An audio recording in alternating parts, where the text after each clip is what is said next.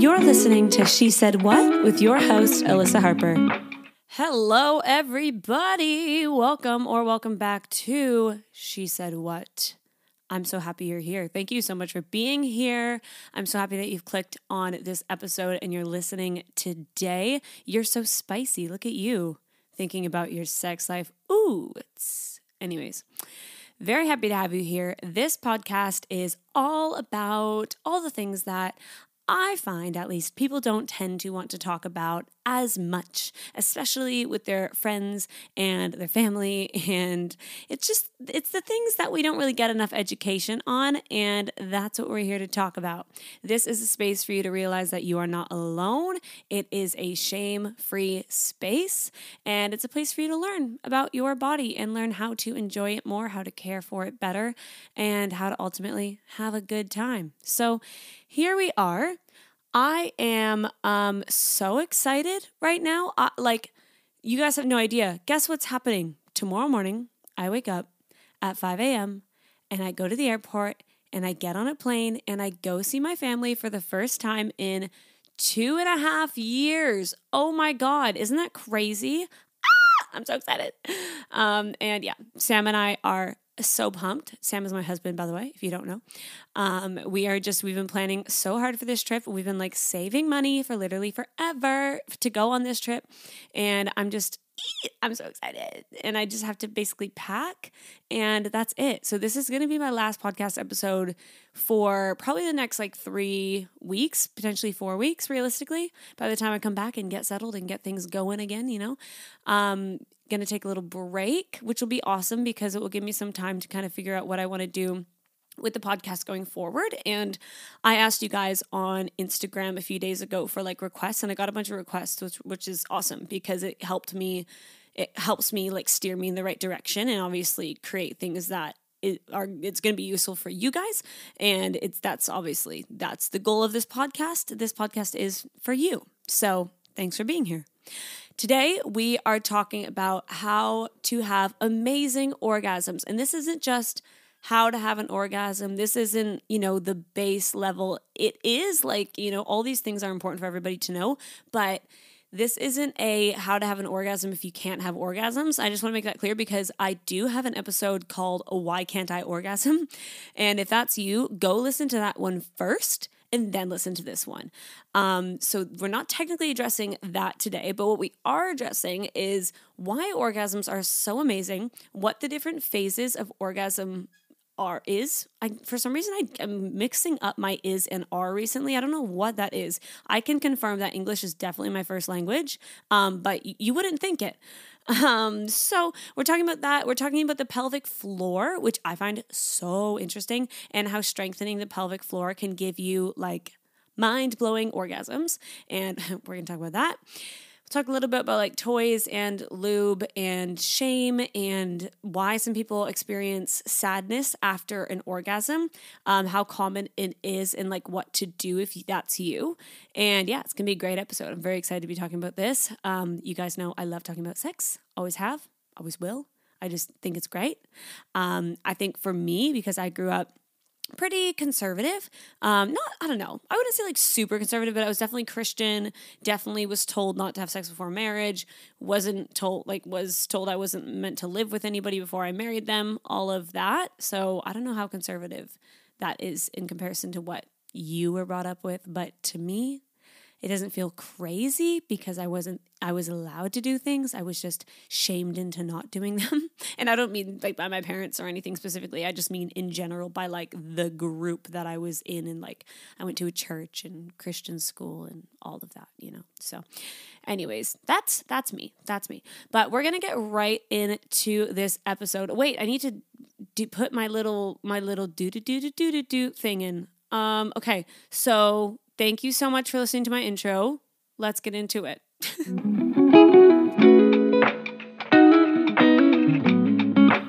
Yeah, I love that. Okay. Sorry. My organization today is not very good. Usually I give my intro, I do the little song, the little jingle, and then I give you an update on my week. But I've already given it to you because I was so excited to tell you. So sorry about the confusion this week. I'll make sure that when I get back to creating episodes, I am more on top of things. Let's get right into it with talking about what the 4 different stages of orgasm are. 4 stages of orgasm is. No, it's definitely is, right? Okay. So I didn't know this actually for a long time, and I find it really interesting that we're not taught about this. Like, why the hell are we not taught about this in school? Like, I think this is important knowledge, important information. I learned this a few years ago because I was actually doing some counseling with a sexologist to work through the shame that I had around sex. As you can see, it's going well because this is what I do with my time. Maybe I'm just overcompensating and I still have a lot of sexual shame. I don't know, but you can psychoanalyze me. I'll leave that to you. The different stages. Number 1 is tumescence. I like that word, tumescence. Basically, this is when you start to become aroused. This is like your heart rate is rising, your blood starts to pump a little bit faster, your breathing speed increases, and your limbic system, which is your brain's emotional center, it starts to send out neurochemicals that causes your body to be more and more interested in sex. Obviously, if you're in a sexual situation, then that's only going to amplify more and more and more and more. And that craving and that urge to have a sexual experience is going to grow. If you're not, it might just kind of dwindle back down and you'll jump right into the refractory period, which is the 4th stage, but I'm skipping ahead. You might just kind of phase back down. This is especially noticeable, obviously, in males because they have their penis fill up with blood and there's an obvious signal of this. For vulva owners, it isn't as obvious, but people will definitely notice that they'll have like swelling. And by swelling, I don't mean bad swelling. They have like blood flow to the area. It does work in the same way where it fills up with blood and then you notice that there is some like puffiness around your vulva. Second phase is called orgasmic plateau. And orgasmic plateau sounds like it's like after orgasm, but it's not. It is the second phase, and it is the kind of like the star of the show. Okay, this is the one that we're going to talk about. This is when you start to get like rosy cheeks, you're flushing through the chest, like your breathing has really picked up. All those things that I mentioned in stage 1, they've just amplified. As you near climax, your cerebellum, you know what? I actually, again, don't know how to talk. I kept saying to myself, cerebellum, so like over and over and over for some reason when I was learning this, and I kept saying it out loud, and I was like, that's not right. Definitely cerebellum. It sends messages to your muscles to tighten. So it's interesting. I mean, this is kind of obvious, and if you know anything about science, you might think this is obvious, but I thought this was quite cool. That obviously, as you kind of near climax, your brain starts to send all these chemicals to like help you do that. It's so cool. Our bodies are so intertwined. It's just beautiful. I just think sometimes we think of like our sex organs, as being like a separate thing. Like it's like a separate thing, whereas like your body is just so like everything works together and you start to kind of sweat and get rosy cheeks and you have this like, it's a full body experience. It really is. And it's quite cool because that's what we're going for when we go through all these tips I'm giving you. We're going for that full body experience, okay? We're going for that big orgasm, the big one, all right? Then what happens is you release oxytocin and nitric oxide, which flushes out cortisol. And if you don't know, cortisol is your stress hormone, or it's a hormone that would make you feel stressed. We can talk about it like that. And what's really obviously amazing about that is it flushes it out, and oxytocin doesn't just make you feel stressed in the sense of, oh, I'm stressed today. I have this going on, blah, blah, blah. It's not just that. It actually takes a toll on your body if you have too much of it and if you aren't de-stressing and doing things to take care of yourself, which obviously we all know, burnout is a whole thing. Being stressed and having anxiety is a whole thing. Not self-caring for yourself can obviously lead you to having those symptoms over time, blah, blah, blah, blah, blah, right? And it's cool because this is how we understand on a scientific level why having an orgasm, either having sex or masturbating or whatever, is actually a form of self-care. So when people say like, oh, it's pleasure is self-care, you're like, yeah, whatever. It actually is. Like, that's why people say it, because it literally flushes out the hormone that causes you stress, and it helps you to regulate a bunch of things, which is amazing. It gives you better periods, better immunity, less stress, obviously, regulates ovulation, so helping you have that cycle more consistently, which we talk about on this podcast all the time, cycle syncing and how to lean into your cycle. And it's quite hard to lean into your cycle if you don't have a cycle or you don't have a consistent cycle. And knowing that orgasm helps with this, definitely a factor for you if you want to lean into cycle syncing. And also supports fertility, which is funny because I made a TikTok about this and I had a bunch of comments like, ooh, you had me until fertility. So sorry about that one. I don't want to leave out anything, I'm never trying to leave out certain points to like make a point. I think that's pretty sketchy. And look, maybe you're trying to make a baby. I don't know.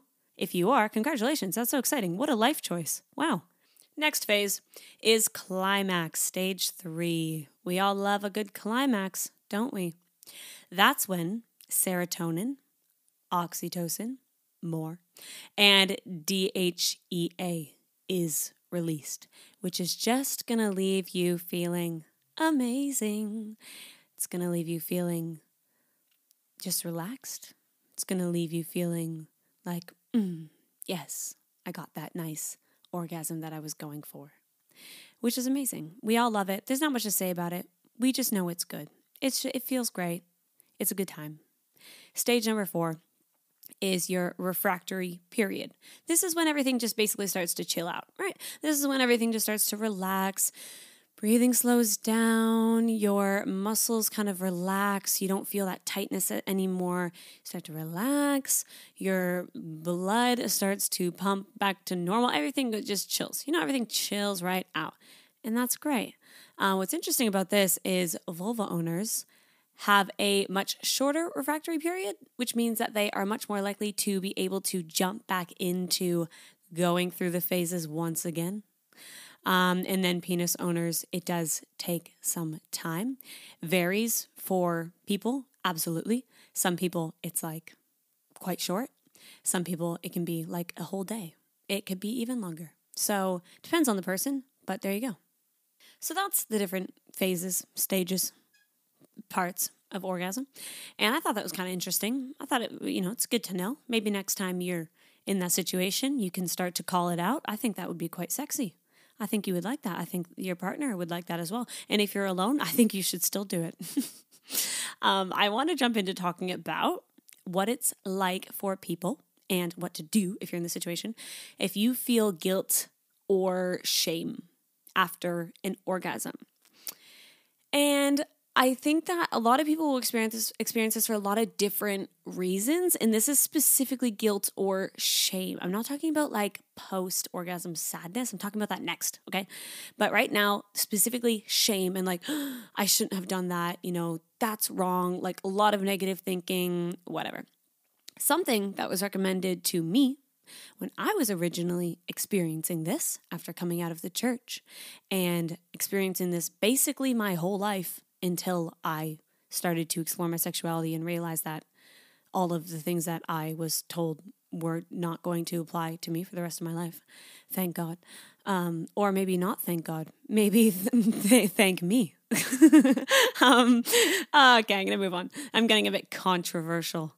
I was recommended to do something positive before and after I experienced any sexual experience, whether that be masturbation or sex with a partner or whatever.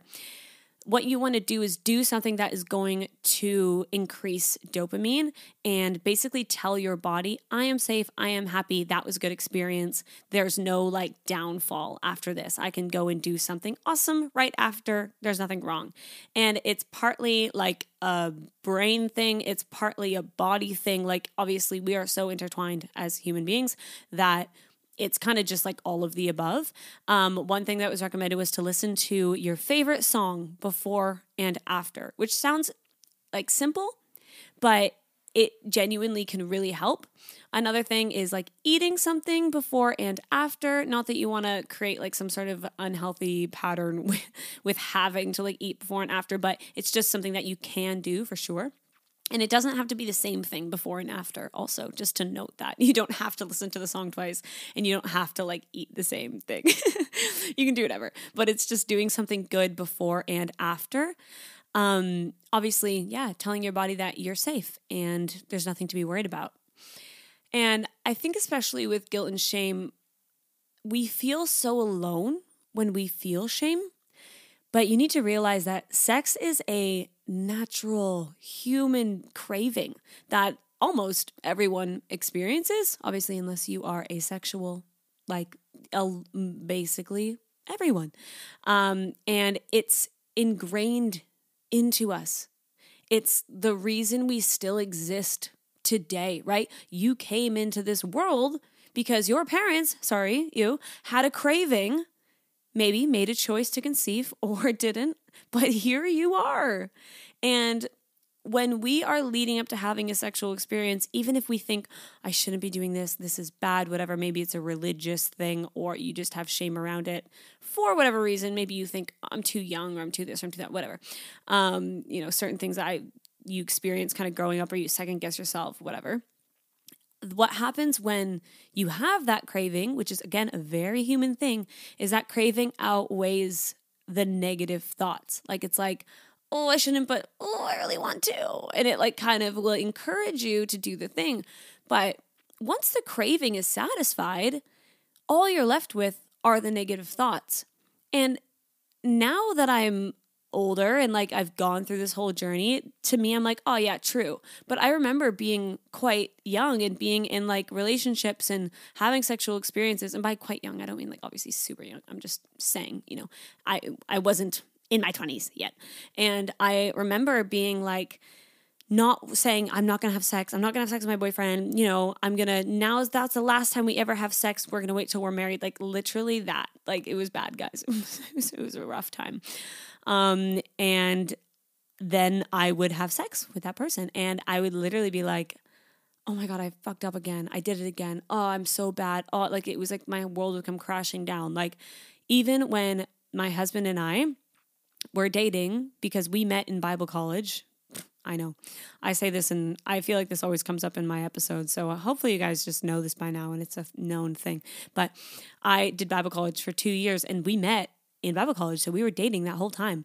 And yeah, it was hard. It was really hard because we had a bunch of situations where we were told you shouldn't be having sex. You can't be having sex. Can't be doing this. Can't be doing that. I've told this story before on my podcast, but where I was called in to an appointment with like one of the kind of head people, like head counselor people at our college because someone saw us sitting under a blanket together. And they're basically like, if you're sitting under a blanket in public, what are you doing in private? Right? Ridiculous. Anyways, we experienced a lot of shame around our sex life. And we still, are outworking that today and healing from that today, if I'm being completely honest. So it is something that sticks with you and it's a really tough thing. And when you have the cravings, you want to do the thing, but then afterwards and everything relaxes, your body relaxes, the hormones balance back out. And again, remember, these are hormones causing these things. They are very natural human responses to sexual arousal, or even anything that could trigger you to want to have a sexual experience, even just being with that person, loving that person, all very natural things. Once that's released, then you can feel quite down about it. And I honestly, when I got married to my husband, I remember when people said to me, like other Christian people in my life or whatever at the time, were like, so like, what do you think now that you're finally married and like you're allowed to have sex? Like, how does it feel? And I remember saying the exact same. It feels the exact same, except now we have a piece of paper that makes my relatives comfortable, that we can live together. Like it's honestly, it was that. And I always wondered, is there going to be some big flip? Am I suddenly going to feel amazing? No. And what's more interesting is for a lot of people, including us at the very start, was we didn't get any switch. with no switch in the sense of, oh, now we're suddenly happy. We still felt shame after we had sex. What the hell's that? Yeah, I know. What the hell? How did that happen? Yep, because that's how our brains work. Because we teach our brains to think a certain way. We go through patterns over and over and over. And then we think that writing down something on a piece of paper suddenly makes it better. And unfortunately, it's not biologically how it works. And that's the truth of the matter. Like, I'm not disagreeing with, Christian beliefs or saying you shouldn't believe that or you shouldn't wait till marriage. Like, you do whatever the hell you want to do. But I would say that if you are in this situation or religious or whatever, and you feel shame after sex, I remember giving this advice so quickly to somebody when she was DMing me and we were talking all about it. I said to her, the one thing I wish I didn't do was waste all that time over the years crying after I had sex, crying about feeling like I shouldn't be masturbating, crying because I had watched porn, crying because I had done this or that or this, or praying about not wanting to feel certain urges. Oh my God. Like the amount of time I would have spent doing that, you guys have no idea. And I know a lot of people this will resonate with, and it's quite honest, to be honest of me. Like I didn't necessarily plan on sharing this, but I'm just being honest. Like this is it. This is why you're here. And if you're experiencing that, I just want to say I'm sorry. And I'm sorry that you feel this. And I'm sorry that whatever situation you're in, it was ingrained into you. But there is absolutely ways to deal with it. And I definitely recommend trying that practice of doing something before and after, because I had huge breakthroughs with doing that. And I don't like making these episodes about me because it's a bit weird because I'm talking about sex and I don't want it to come off weird. But I don't know. I hope it makes you feel less alone and to not feel crazy or bad or like you're doing something bad, because you're not. And I think eventually you'll feel the same of like, I wish I didn't waste time. Anyways, I'm not going to spend any more time on that because I don't know if that's going to relate to people, but I just feel like I should have said it. Anyways, next, I want to talk about feeling sad or down after sex. And by down, I just mean like melancholy, that kind of vibe. And this is unrelated to like religious trauma or shame or anything that you were told kind of growing up. This is just like feeling sad after having an orgasm, but not knowing why. So this is actually called postcoital tristis. Postcoital tristis. I actually don't know how to say that. PCT. That's what it's called. And nearly half of men and women report experiencing at least one instance of postcoital dysphoria, which is really interesting. I didn't realize it was that high. Guilt surrounding sex, body, or performance issues, or past sexual trauma can all contribute to this. So there's lots that can contribute to this. And it's actually a super well documented phenomenon with references dating back to the Roman Empire. So like this is a thing, like it's a real thing. And it's funny because like people will talk about it, but I feel like people also will not validate it as a real thing, but it absolutely is. There's a whole thing of that, like Freud wrote on it and whatever. He said a lot, and we're not going to go into that. I don't really want to use him as a reference, but it's a well-studied thing and it's a well-talked-about thing as well. One reason this could happen is that during sex, the amygdala dampens fear and anxiety. So postcoital sadness could be explained as the amygdala function sharply returning to normal levels, if that makes sense. So if during sex we're like, oh, everything's fine, like let's just have an orgasm. And then after everything balances out and then you're like, oh, I shouldn't have done that, or like, I really don't like my body, or I wonder what they thought about my body during that, or, oh, I hope they didn't see that, or that thing that happened was so awkward, I hope they didn't, whatever. Whereas in the moment, you might be able to kind of look past it and be like, whatever, we're both enjoying this, and then after you might suddenly be embarrassed or have negative feelings, and that could be one of the reasons. Humans are, like I said, deeply intricate beings, and we naturally relate experiences that we are having currently to past experiences, especially when there's commonalities between the two situations, and you could just see these as like triggers.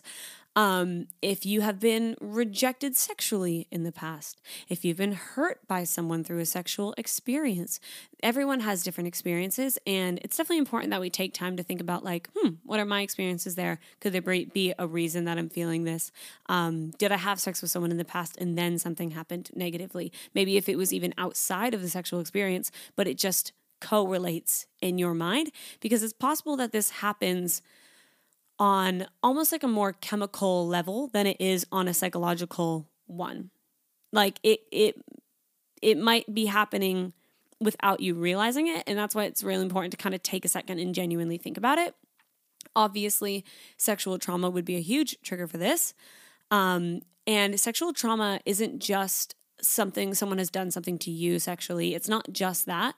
It can also just be things that were said to you about sex growing up.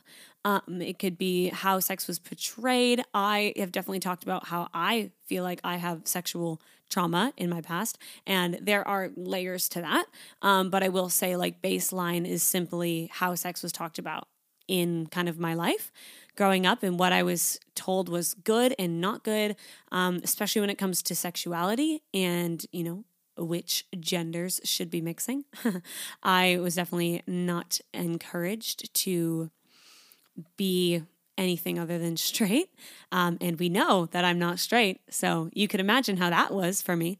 So I would say if you experience sexual trauma, whatever that looks like, definitely going to talk to someone about it and seeing a therapist and doing the whole thing. And I know it seems like a big journey, but it's absolutely worth going on. I've definitely gone on that journey, and you guys can see just through me alone, and I'm sure so many other people, how I've literally gone from crying after sex, thinking I shouldn't be able to have sex, thinking I have to definitely be straight and feeling horrible about myself and having no confidence, to now having a podcast where I talk about how to have orgasms. So do you see what I mean? Like, I'm not saying that I'm like the poster child. I'm just saying that it's definitely worth your time, and that journey can literally be 0 to 100 if you're willing to put in the time and effort. It's so worth it. So worth it.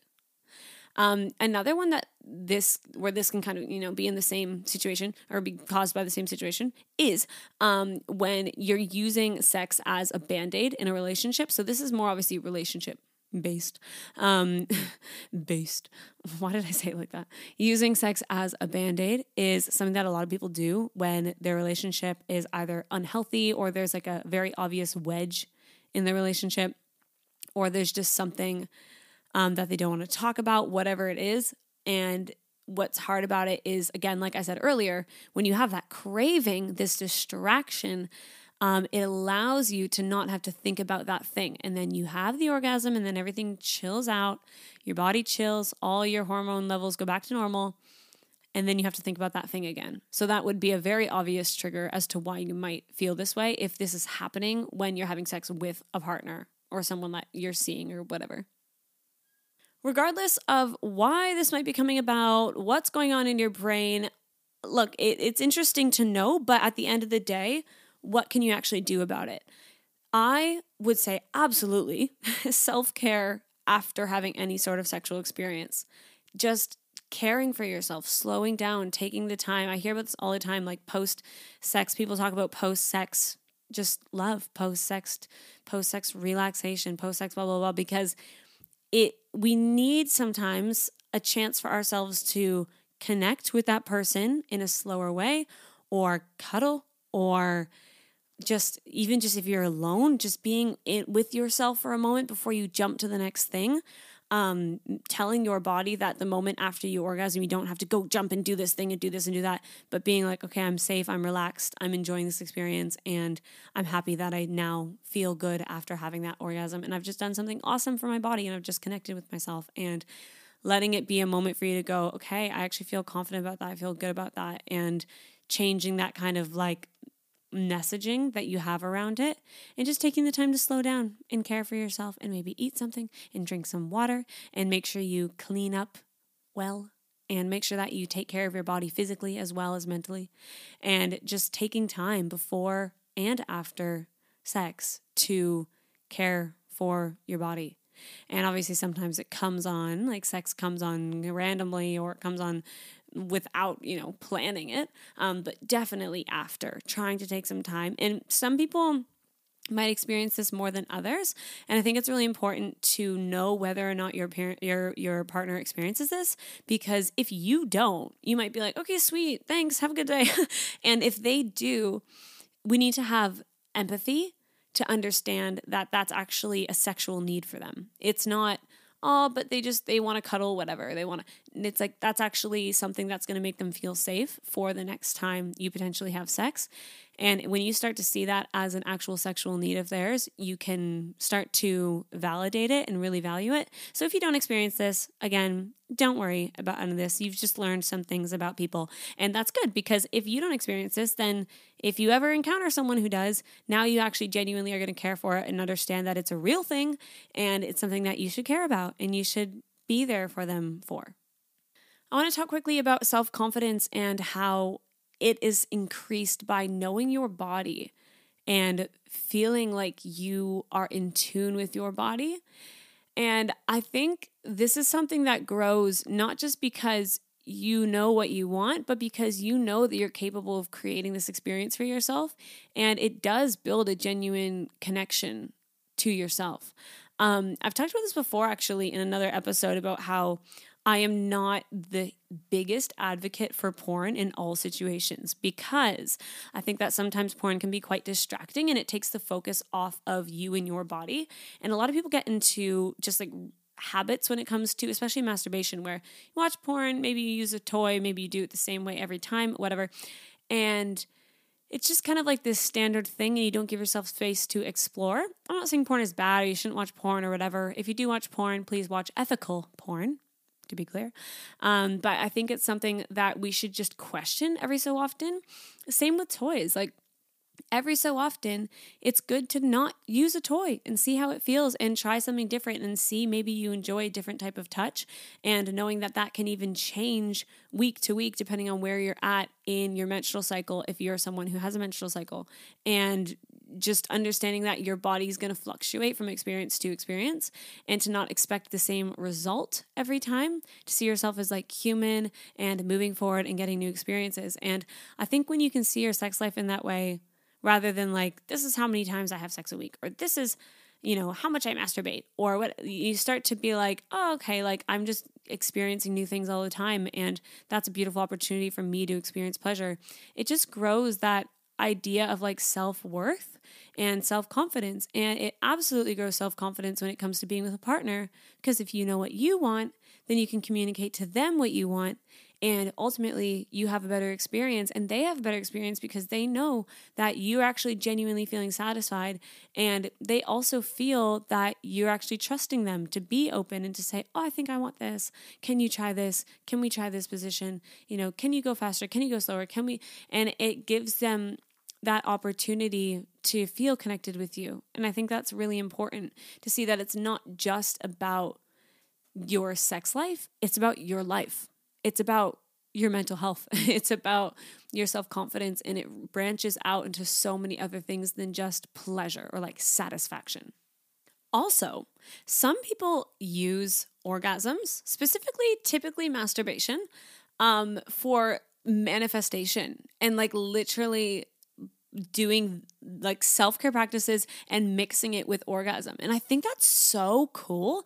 And like, I would love to just get into this because I think it makes so much sense. Like, you are feeling good in your body.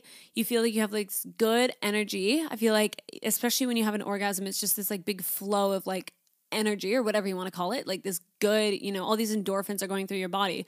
What a perfect time to focus on something that you want or something you could see happening for you. Like, why wouldn't you do that? I feel like that's so smart. So I don't know, if you're into manifestation and you're into masturbation, then get it going. Give it a try. Because I reckon this makes so much sense. And I was reading a bit about this, and I'll link an article below because I don't know heaps about this. This is only something that I've recently like learned about, but I thought I would include it because I thought that was so cool. And I think too, sometimes we just think like, oh, that's weird. Why would you mix that? Why would you mix this and this? You can't do that. Sex is blah, blah, blah, blah. Sex is this. Sex is whatever you want it to be. Pleasure is whatever you want it to be. Masturbation is whatever you want it to be. And I think when we start to realize that, we start to take ourselves out of this box of like, this is what it looks like, this is what it sounds like, and we start to just realize like we can do it however we want. I want to quickly mention that if you don't use lube, you need to start using lube. I had someone message me once and they said, I listened to your podcast and I always believed that buying lube was bad. It was like sinning because you're planning to sin, but I know I'm going to keep having sex with my boyfriend. And I bought lube today because I listened to your podcast and I was like, yes, fuck yeah. Like that's what I want. So I'm going to include it here too, because you need to know that lube will change your life. And you will be like, wow, what was that? What the hell was I doing before? Spit? Not good. Not working. Dries up. Kind of gross. And look, by gross, I mean do whatever you want, okay? I'm not saying it's gross to have spit during sex. It's literally sex. But I'm saying that it's not the most effective tool for lubrication, okay? I also wanted to mention toys. When it comes to toys, there's so many toys you can use, and you can have different types of orgasm stimulated by different things. Obviously, you can have a clitoral orgasm, clitoris, duh. You can also have like a G-spot orgasm, which is basically if you were to make a little C with your finger right now, make a C, point your finger towards you. If you were to put your finger or a toy or whatever into your vagina, if you have a vagina, and do like a come hither type of motion or something in that area, you could potentially hit your G-spot and have an orgasm that way. And people will definitely talk about how these types of orgasms are different. Some people cannot have an orgasm through their G-spot, or they really struggle to and they need clitoral stimulation. A lot of people, I think it's about 75%. I said it in my last episode, but I forget now. I think it's 75% of people, of vulva owners, need clitoral stimulation to have an orgasm. But it would be very interesting for you to try, if you haven't, to mix the two, see how that goes, and play around with it. I just thought I'd mention that. There's a whole bunch of toys you can use. There are many different toys that you can use even specifically for clitoral stimulation. There's like the, what's it called? Little suction ones, the sucky ones. There's vibrators. There are so many different types of vibrators, like bigger space ones that like sit on, your whole kind of vulva area. There's like little ones, like little teeny little, there's that one that's like a necklace. There's a whole thing, okay? There's so many. I just thought I would mention it. Definitely play around with that if you are bored or you want something new, or you want to play around with what it looks like to have different types of orgasms. Now, I want to talk about if you are experiencing pain during sex, what to do. Muscle and nerves are 100% changeable with mind and body support. And this can be mindfulness, therapy, pelvic floor stretches and strengthening, and pelvic floor, seeing a pelvic floor specialist as well, if this is like a proper issue that you've been experiencing for a long time. Pain during sex can also be caused by friction, and pain literally because of like the tissue and, the opening of the vagina, pain there. A lot of the time it's people not using lube, or going too fast, or not asking their partner to have sex with them in a way, and I mean penetrative sex, in a way that is also enjoyable for them. Like, I think a lot of the time, this might sound weird, and I don't want to like say anything offensive, but I think that sometimes people think because if someone's on top, right, penis owner is on top, that they are kind of like in control and they control like the speed and blah, blah, blah. And people get in the habit of just kind of like chilling and sitting there and like just accepting like whatever.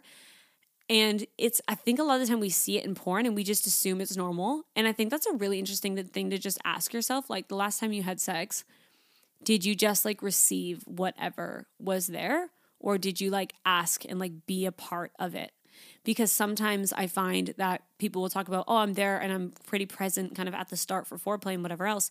But then I kind of switch off a bit during penetration, which like I have seen that a lot with people and have experienced it myself. And so I just thought I would mention it.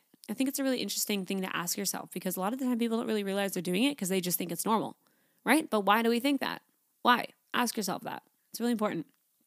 Definitely seeing a professional for individual advice if this is like an ongoing issue, because I don't want to tell you, oh, just use lube and do this and do that and you'll be fine, because you genuinely could have something going on. And I don't mean to scare you. I just mean that it's worth seeing someone to get to the root of the issue so that you can solve it, so that you can have better orgasms and you can have better sex and a more fulfilling sexual life.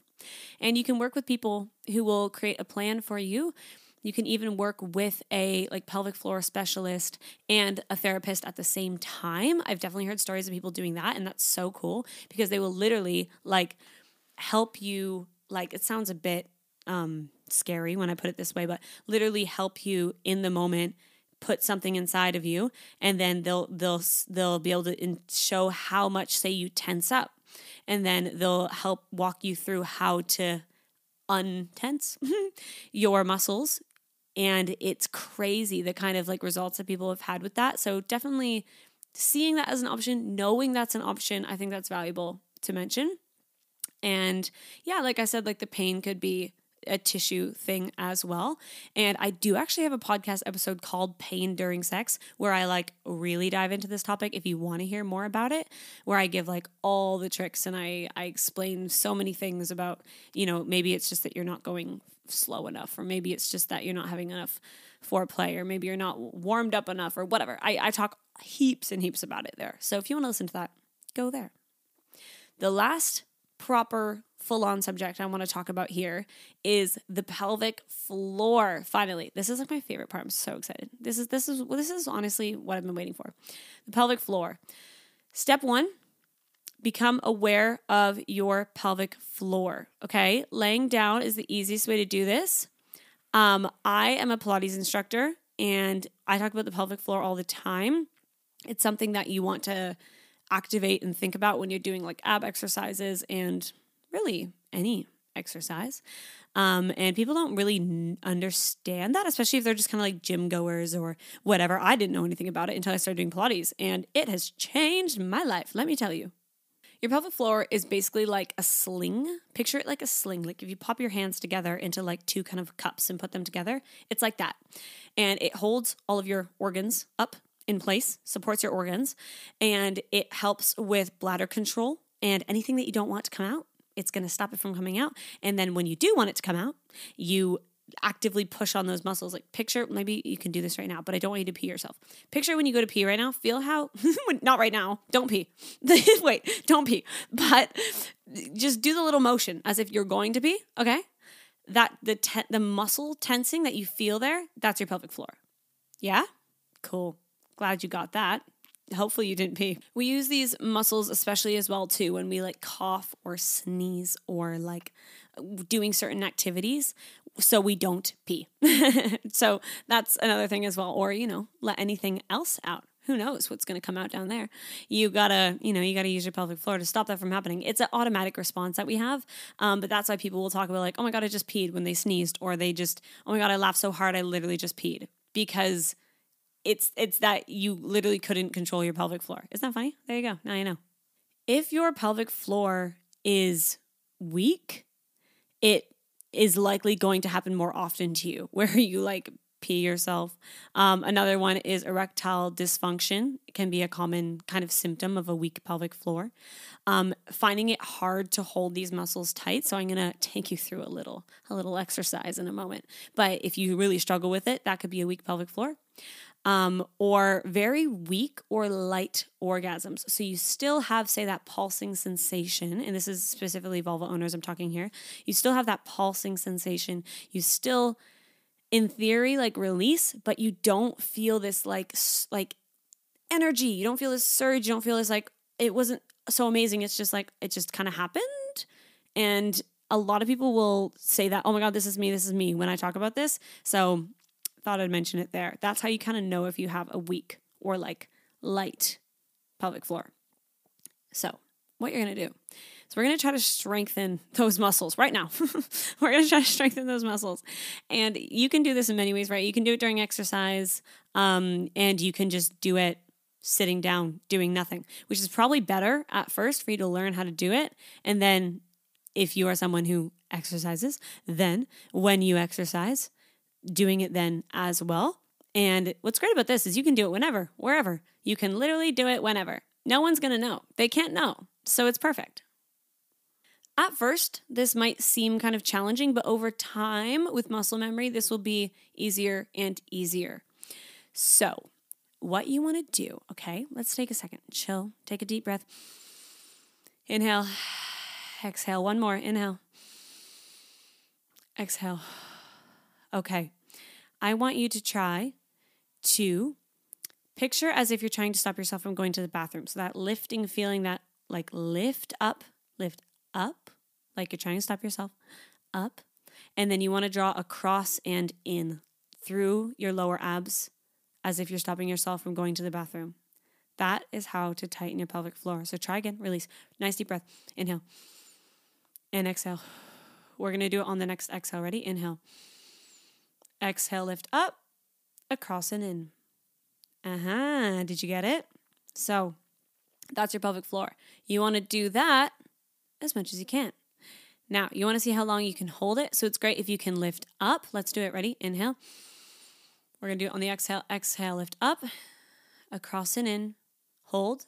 3, 2, 1, and release. How'd you go? You want to see if you can hold it for those 3 seconds. And then you want to see if you can hold it for 4 seconds. And then 5 seconds. You want to see if you can control it, like hold and then release. Hold and then release. Hold and then release. And having more control over your pelvic floor will make your orgasms bigger and better. Isn't that awesome? So good. So good. And it's quite cool because if you are someone who likes Pilates and you do Pilates, then that's something that you'll practice all the time, which means that your orgasms are going to be awesome. Isn't that great? There you go. Some people will call this Kegels. If you ever heard of Kegels, it's basically the same thing. I've even heard of like Kegel weights where people like put weights in there and they'll use weights to like lift their pelvic floor. I don't think that's necessary. But if you're working with a pelvic floor specialist, they might actually end up getting you to do something like that. So I don't really know. I'm not saying go buy anything like that. Don't go crazy. But there you go. Another interesting thing you can do with this is to put your finger into your vagina and to do it with your finger in your vagina, and you'll feel the tensing like on your finger, and you will think that's crazy. So maybe try that too. If you found that really hard, it's kind of important for you to know the reasons as to why that might be. One thing that I have learned that you are not meant to do is you should not be holding in your pee for long periods of time. Some people might have like jobs where that's kind of hard if you're like on a certain shift and like it's just I gotta run to the bathroom really quickly and you have to tell someone. It's a whole thing, maybe in school, whatever.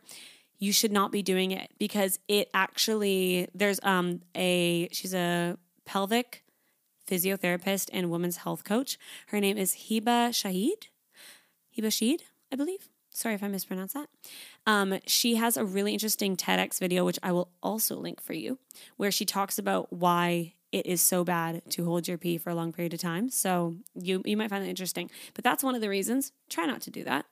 Chronic constipation is another one. Maybe you're experiencing that. I don't know. But there you go. That's one. Another one is childbirth and supporting the weight of the uterus during pregnancy. It can definitely take a toll on your pelvic floor, which is why a lot of people who have just had children, they can't do it right away, but they can come back after they've been cleared by their physio and they do Pilates because they know they have to rebuild that, which is so cool, so helpful. Also, obviously, childbirth itself there can be complications and reasons why it loosens it, or I shouldn't say loosen it, that sounds bad, lightens it or makes it weaker. Another one is pressure of obesity can cause it, just literally the pressure of weight on it. Another one is coughing, constant coughing. If you have any sort of issues where you are coughing often, that can also give you a weak pelvic floor. So it's just interesting for you to know the different reasons as to why that could be happening. If that's you and maybe you have none of those things, it could just be that you haven't built up those muscles at all for any reason. And it's definitely worth trying and seeing how it goes because can confirm that it will help your sex life. Can confirm it will give you better orgasms. All right, there you go. I'm not going to say any more. You know what I'm saying. Last but not least, this is like last, I promise. I want to talk about how your hormones might affect your pleasure and your orgasms. So you have different levels of hormones every week. And by every week, I mean every day. Obviously, it doesn't like flip over every 7 days. It fluctuates. And if you want to see that, I would really encourage you to look up like female hormone chart or female hormone, whatever, because it'll actually give you a really good visual to understand how much it literally changes so much. And that can absolutely affect how our body receives pleasure and what kind of touch we enjoy during sex or during masturbation. And that's why I encourage you to try to switch things up and not do the same thing every time if you're masturbating, because you might realize that on your period, you prefer to not use a toy. And you might not know that unless you don't use a toy. Or you might realize that maybe you don't use toys at all, but you realize that you prefer less pressure or you need to spend more time getting yourself in the mood. And by in the mood, I don't just mean mentally. I mean also like literally warming up your body and getting your body to become aroused. All of those things change from week to week. So definitely just encourage you to take some time and think about what your body's doing, and ultimately cycle sync, which if you want to learn more about cycle syncing, I do have episodes on this as well. I have a few actually. And it is so cool. It is so cool what you can do for your body when you start to understand the different phases of your cycle and how to lean into it. It is blowing my mind. And I've had heaps of you guys message me saying like, I just started doing this and I already have had a period that feels so much better, or I'm so much more energized, or, like I'm loving that you guys are loving this because it changed my life and I'm happy I shared it with you. And obviously there's lots of people that could talk to you about this. I would definitely recommend reading In the Flow by Alyssa VT, which I will link below. And yeah, I just think it's really interesting to talk about these things and to make sure that people feel like there are resources out there for them and that there is knowledge that they can get on these subjects without it being like this big conspiracy of like, why do I feel sad after sex? Like, oh, that's not a thing, Why do I feel like I have orgasms but they're not as big as everyone else? Am I missing out? What am I missing? All of those questions are valid, and I just want to do as much as I can to provide that and to ultimately I think the biggest point for me in my podcast is making people feel like they're involved with something and they're a part of something and they're not alone. Like that is honestly one of my biggest goals, to reduce shame and to make people feel like they have support, because I think potentially it's just what I lacked for a long time. And I think it's what a lot of people lack, especially vulva owners who obviously are not getting a lot of support when it comes to their sex lives in the world that we currently live in, which obviously we've seen in the last week with Roe v. Wade and everything going on, which is absolutely heartbreaking. And my heart breaks to all the people that are going to be affected by this. I have to just acknowledge my privilege. A, I am white. B, I have financial resources. And C, I have access to what I need when it comes to my sex life, and a lot of people don't. And I think as much as we can sit around and we can talk about wanting to have better orgasms, there are people who are devastated right now about what their sex life is going to look like going forward and are terrified to even talk about things or not have access to things to help them have a healthy sex life. And I just want to acknowledge that. And I don't want to end this podcast in a sad way or to bring up stuff. And I don't want to talk about this heaps because I feel like I am not someone to be speaking on this. I would rather just elevate voices who are in this space, who know a lot about this whole situation and have really been committed to the cause for a long time, and also people of color in this situation as well. So I'll link some resources below if you want to learn a bit more and understand what's going on, and also places that you can donate and be a part of being on the right side of this conversation and helping people have what they need to be able to have fulfilling sex lives, because obviously you're passionate about that for you. So let's be a part of the cause for other people as well and make a difference. Thank you guys so much for being here. I really, really enjoyed recording this episode. And I always enjoy it, but I always feel like afterwards, I feel like it's so special. And I love when I get messages from you guys saying like, you talk to us like we're your friends, and I hope, you want to be my friend and talk to you. And I absolutely do. I absolutely do. So please feel free to message me, to chat with me, to watch my TikToks if they help you. Some people are like crazy about it and just love it. And so I'm very happy that it's been received well recently. And I've had the following that I have, and just the support that I have, because it means the world to me. And if you don't already follow the podcast on Spotify or Apple or whatever, it helps me if you guys follow it. So it also gives you guys notifications and whatever to when I post. So go ahead and do that if you feel compelled to. And thank you for sharing it on your stories and promoting it to people, because you reach people that I don't reach. And it's really important that people get this information. Obviously, if you're still listening, then you thought it was valuable. So thank you so much. And I just hope you guys have a lovely next few weeks. Keep up with me on Instagram and TikTok and all the things. My Instagram and TikTok are both Alyssa Taylor Harper, which I'll link below. And lovely chatting with you. I will talk to you on the podcast in a few weeks, but catch up with me elsewhere, okay? All right. Have a lovely rest of your day. Goodbye.